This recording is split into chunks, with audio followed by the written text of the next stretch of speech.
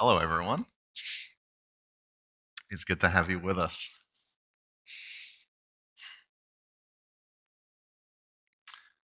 We're continuing our series on Colossians. And I realize I have a Bible up with me, but I did actually include it in my notes this week, which I'm feeling very pleased about. So we're going to read from Colossians 2, verses 13 to 17. Uh, it feels very bold to try and do Colossians in like 7, 8 weeks. There is so much in here. Every time I spend reading over the verses I could use, I think, man, we need weeks for each passage in this, and we can always go back to it. That's a good thing about it. So Colossians 2, beginning at verse 13, says this: "You were dead in your sins and in the uncircumcision of your flesh. God made you alive with Christ. He forgave us all our sins, and having cancelled the charge of our legal indebtedness, which stood against us and condemned us, he has taken it away, nailing it to the cross. And having disarmed the powers and authorities, he made a public spectacle of them, triumphing over them by the cross. Therefore, do not let anyone judge you by what you eat or drink, or with regard to the religious festivals, new moon celebration, or the Sabbath day. These are a shadow of the things to come. The reality, however, is found in Christ." Let's pray. Lord, we thank you for how you reveal yourself to us. And we pray that we can humbly learn more and more about you. I pray that my words reflect who you are, and our hearts eagerly receive those pieces that are from you. We ask these things in your name. Amen.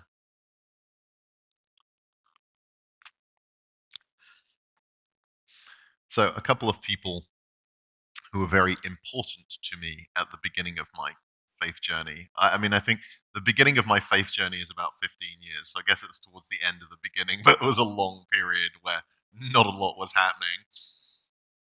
But then I really started to see people who clearly loved Jesus so much in a way that made sense to me and helped me understand Jesus better. And those are folks, and their story is incredible. But their integrity and their authenticity was something that stood out to me and to everyone that met them. And their life, they'd been through a lot as well. As I say, their life had kind of not been without its cruel surprises.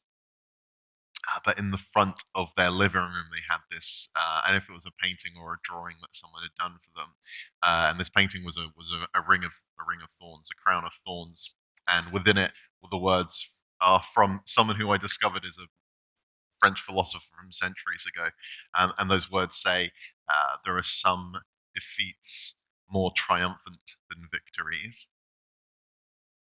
There are some defeats more triumphant than victories."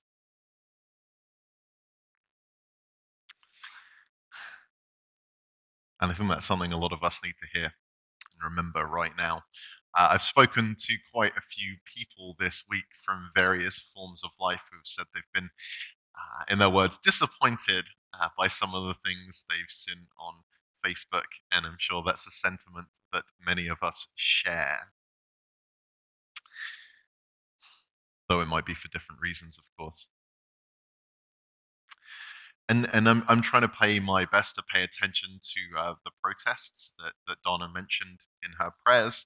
Some of the news coming out of Ottawa, some of the news that's coming out of Toronto downtown right now at this what they would call a freedom rally, and some other folks may give it a different name. And I'm not entirely sure how to respond. And I'll talk about that at the end. We'll get there. Because in the midst of what has been a confusing week, and maybe a frightening week for some of us, and a frightening couple of years for a lot of us, and a confusing couple of years for a lot of us, I still get to preach on victory. Because as I poured over this text over and over again, and as I say, I've spent a lot of time in Colossians, and what a privilege that I get to do that. That word that came up over and over again was victory. But as I have alluded, and as we shall explore, there are some defeats more triumphant than victories, and that's what this text shows us, I think. Because if we think that victory is achieved through force or might or terror, and indeed there are certainly folks in those protests that may think that way, I would say that we haven't understood the life and death of Jesus. And likewise, if we think that victory is achieved by doing nothing at all, then we also have not understood the life and death of Jesus. And in the reading from Colossians today, Paul, who's the author of Colossians, is helping us understand what victory looks like. He's helping us understand how victory is won. He's showing us how it's already been won once and for all. Because the victory of Jesus is not a temporary victory. It is a victory so complete, it really goes beyond our imagination and beyond our understanding. Let me read the text again. When you were dead in your sins and in the uncircumcision of your flesh, God made you alive with Christ. He forgave all our sins, having cancelled the charge of our legal indebtedness, which stood against us and condemned us. He has taken it away, nailing it to the cross. And having disarmed the powers and the authorities, he made a public spectacle of them, triumphing over them by the cross. Therefore, do not let anyone judge you by what you eat or drink with regard to religious festivals, new moon celebrations, or Sabbath days. These are a shadow of the things to come. The reality, however, is found in Christ.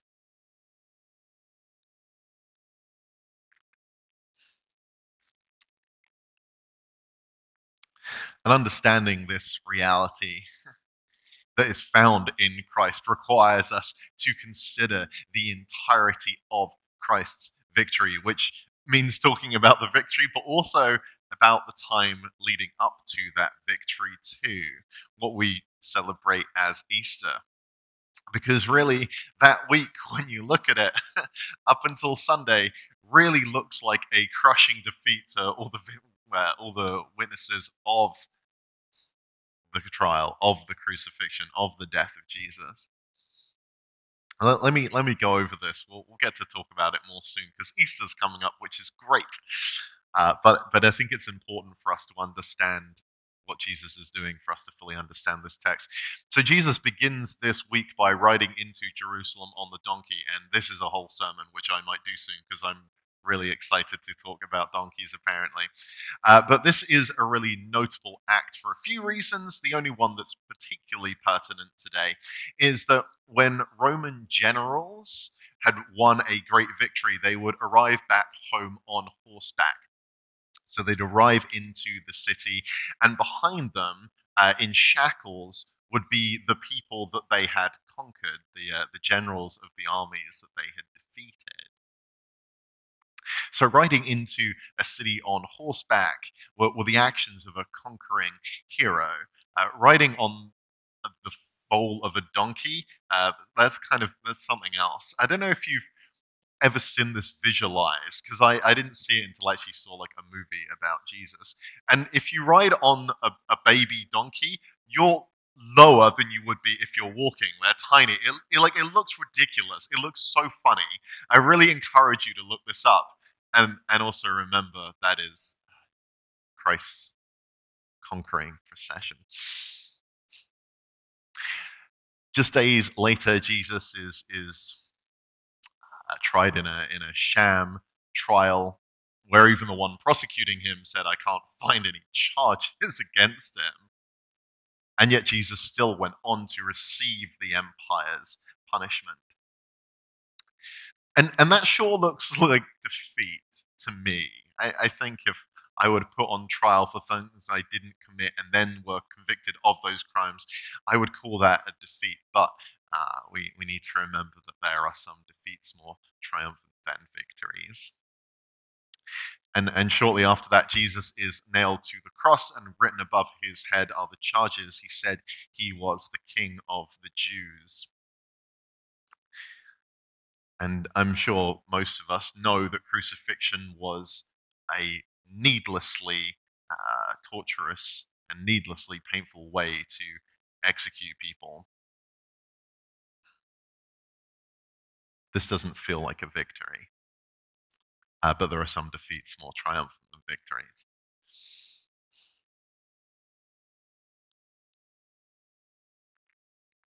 Here's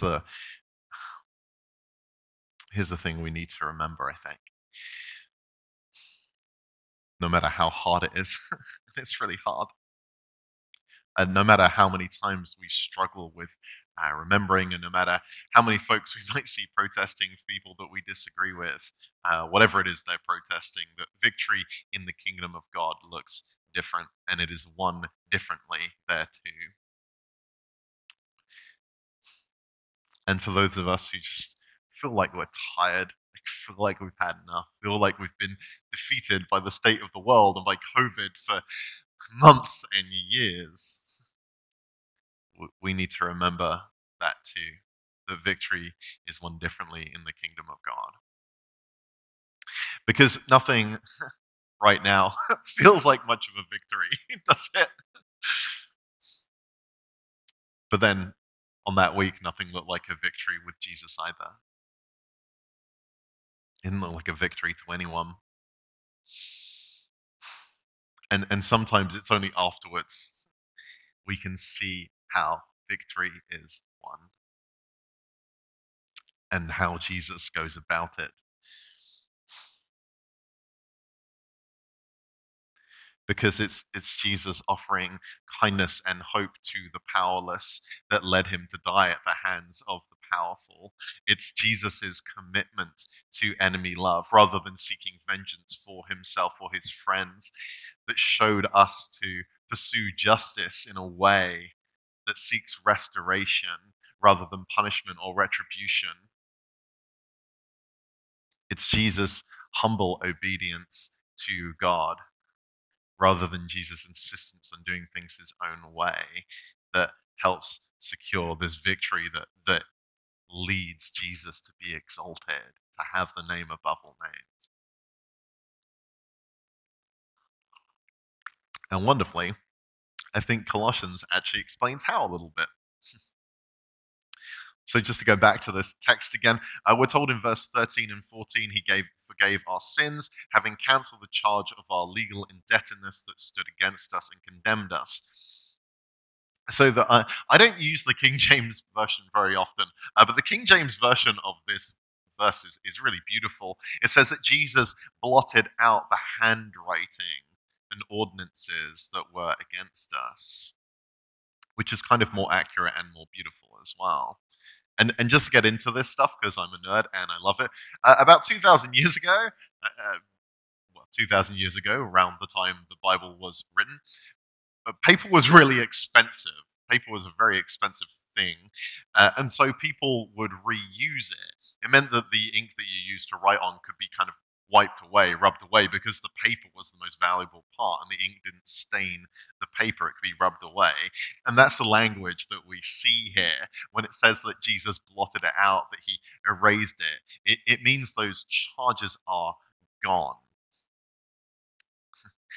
And so, where the empire brought those charges against Jesus, instead, Jesus takes all the charges against us and wipes them away. They are gone. It is like they never existed.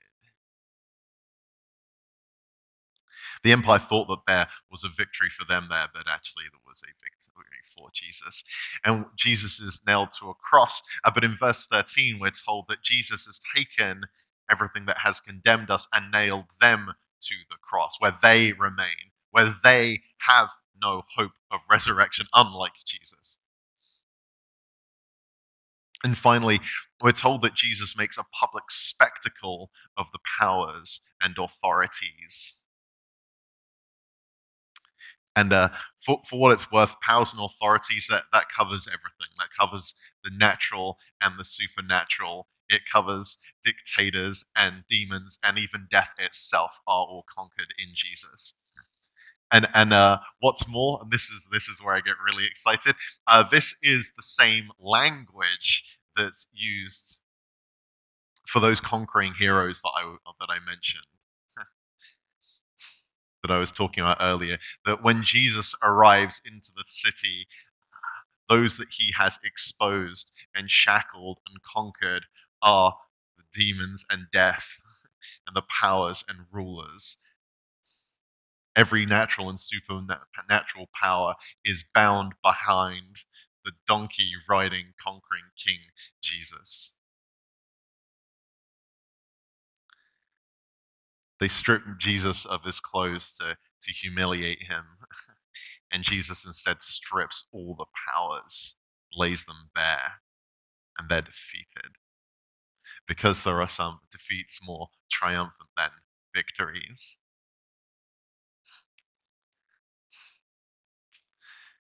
And so much of what is happening right now can make it feel like victory is impossible. Like I'm not hyperbolizing. That's like literally how I feel a lot of the time. I know a lot of other people do too. I know that it seems that families are more divided than ever, and there's less empathy than ever, and there's less desire. I mean, loving your enemies always been hard, but we don't even want to acknowledge our enemies as human anymore.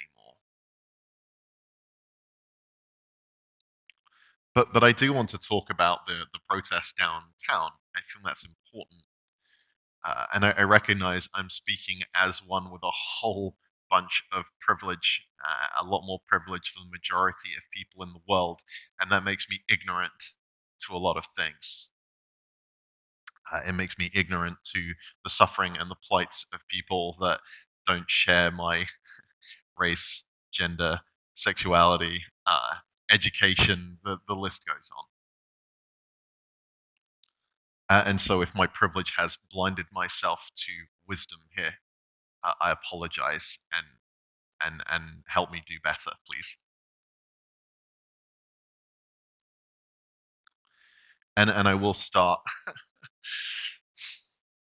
I'll start by saying that the reports we hear of food bank volunteers being verbally abused, and the reports I hear of women in sheltered residence being terrorized, and reports of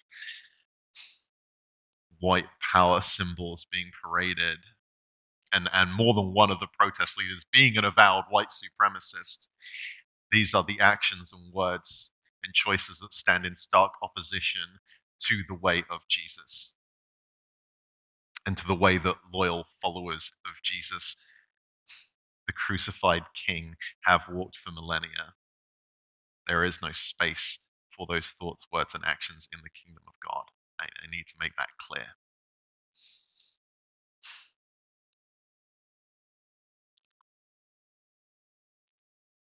And I think I'm just going to upset everyone.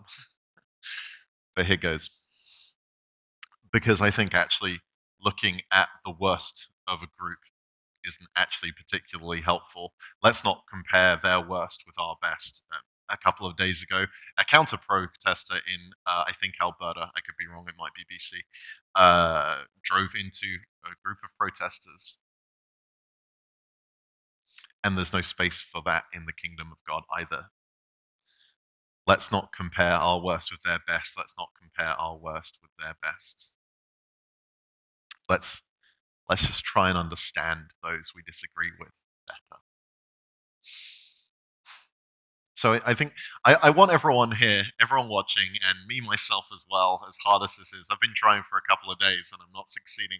But I want to imagine that for the last 2 years, every time you've seen something about how vaccines save lives, which, to be clear, I believe that they do. But every time for the last 2 years you've seen something about how they save lives, you've instead seen news saying that they destroy lives. I want you to imagine that every conversation you've had with your friends, with your family, who who applaud your decision to be vaccinated, who agree how grateful you are for that vaccine. Instead, you've had a conversation with someone who is terrified of it. And perhaps their skepticism about government decisions is rooted in historic injustices too. Because that's how some people have been living for the last 2 years. And perhaps against my better judgment, I started trawling through some of the pages of folks who support that convoy. And yep, I'll put my hands up and say I went on those pages because I did not have the mind of Christ and I wanted a laugh. And I wanted to be right as well. That's what I really wanted. I wanted to prove to myself that I was right, that I was righteous, that I was on the side of Jesus and they weren't. And you can find plenty of objectionable things on some of those people's pages. As I say, anyone with a white supremacist as a leader, just avoid that organization. That's just a good rule to live by. But other people legitimately believe that they are doing the most loving thing that they can. And that's really hard for me to say, and maybe it's hard to hear as well. Because it's so much easier just agreeing that they're in the wrong and I'm in the right. But these are folks who genuinely believe that they are doing the most loving thing. And again, I was looking on these posts because I don't have that. Let's be clear. Facebook knows what you want to see and it shows you those things, and Google knows what you want to see. I'm not saying this to frighten anyone, that's just how the business model works. And so I've been surrounded by voices that agree with me and distance from ones that don't. And that's the state that the world's in right now. But actually looking at what these people share, they show stories of good guys not giving in to peer pressure. I'm like, oh, that's the kind of thing that I want to do. Actually, I don't want to be someone that buckles to peer pressure. They tell stories of people that are willing to sacrifice themselves for the good of their children. This is a quote from one of them. It's this weird story, but like the bad guys had turned so bad, they forgot what was good, they forgot what was right, they forgot to care for people. They forgot to care for the people they were supposed to help. That's what we've been saying too, right?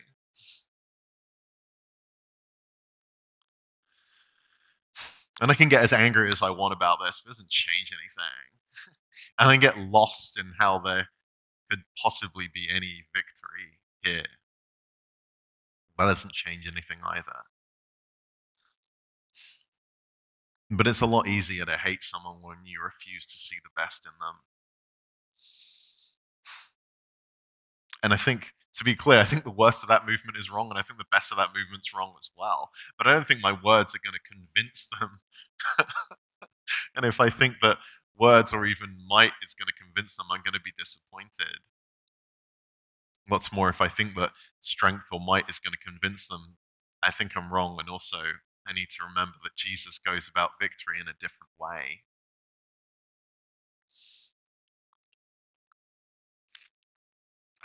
I'm approaching the end here.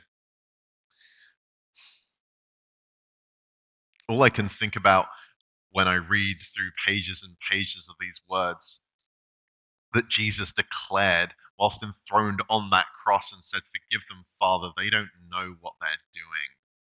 They don't know what they're doing." Jesus knows that there are some defeats more triumphant than victories.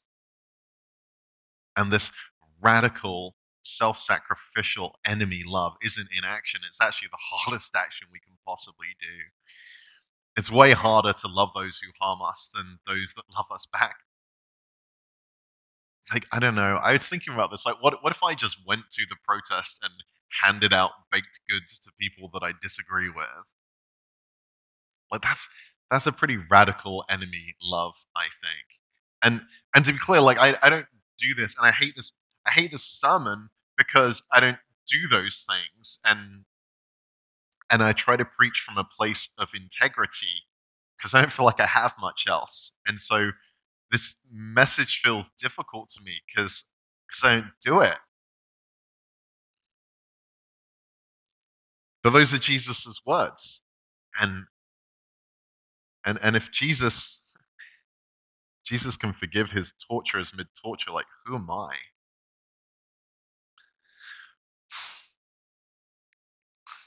So like it's radical and it's unpopular and people will tell you that you're crazy. But in a world with no triumphant defeats, that makes sense. Of course they're going to say those things, but we don't live in that world and we don't bow to that king. We need to understand that Jesus has won this victory, and I know there's so many of us that feel like we're facing defeat so often that the victories come slower or not at all. But Jesus has won this victory.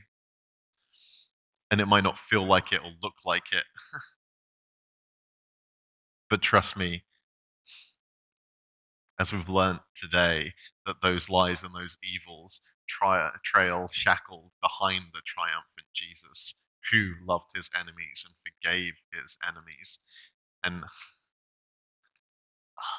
this is my closing line, and it sticks because I don't know if I'm there.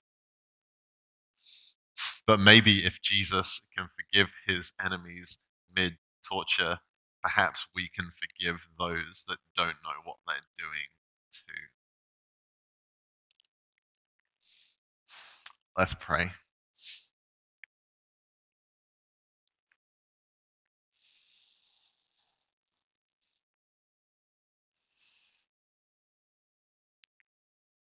Lord, we pray that we can follow your example in the times when it is hard, as well as the times it feels easy. We pray that we can love our enemies as well as loving those that love us.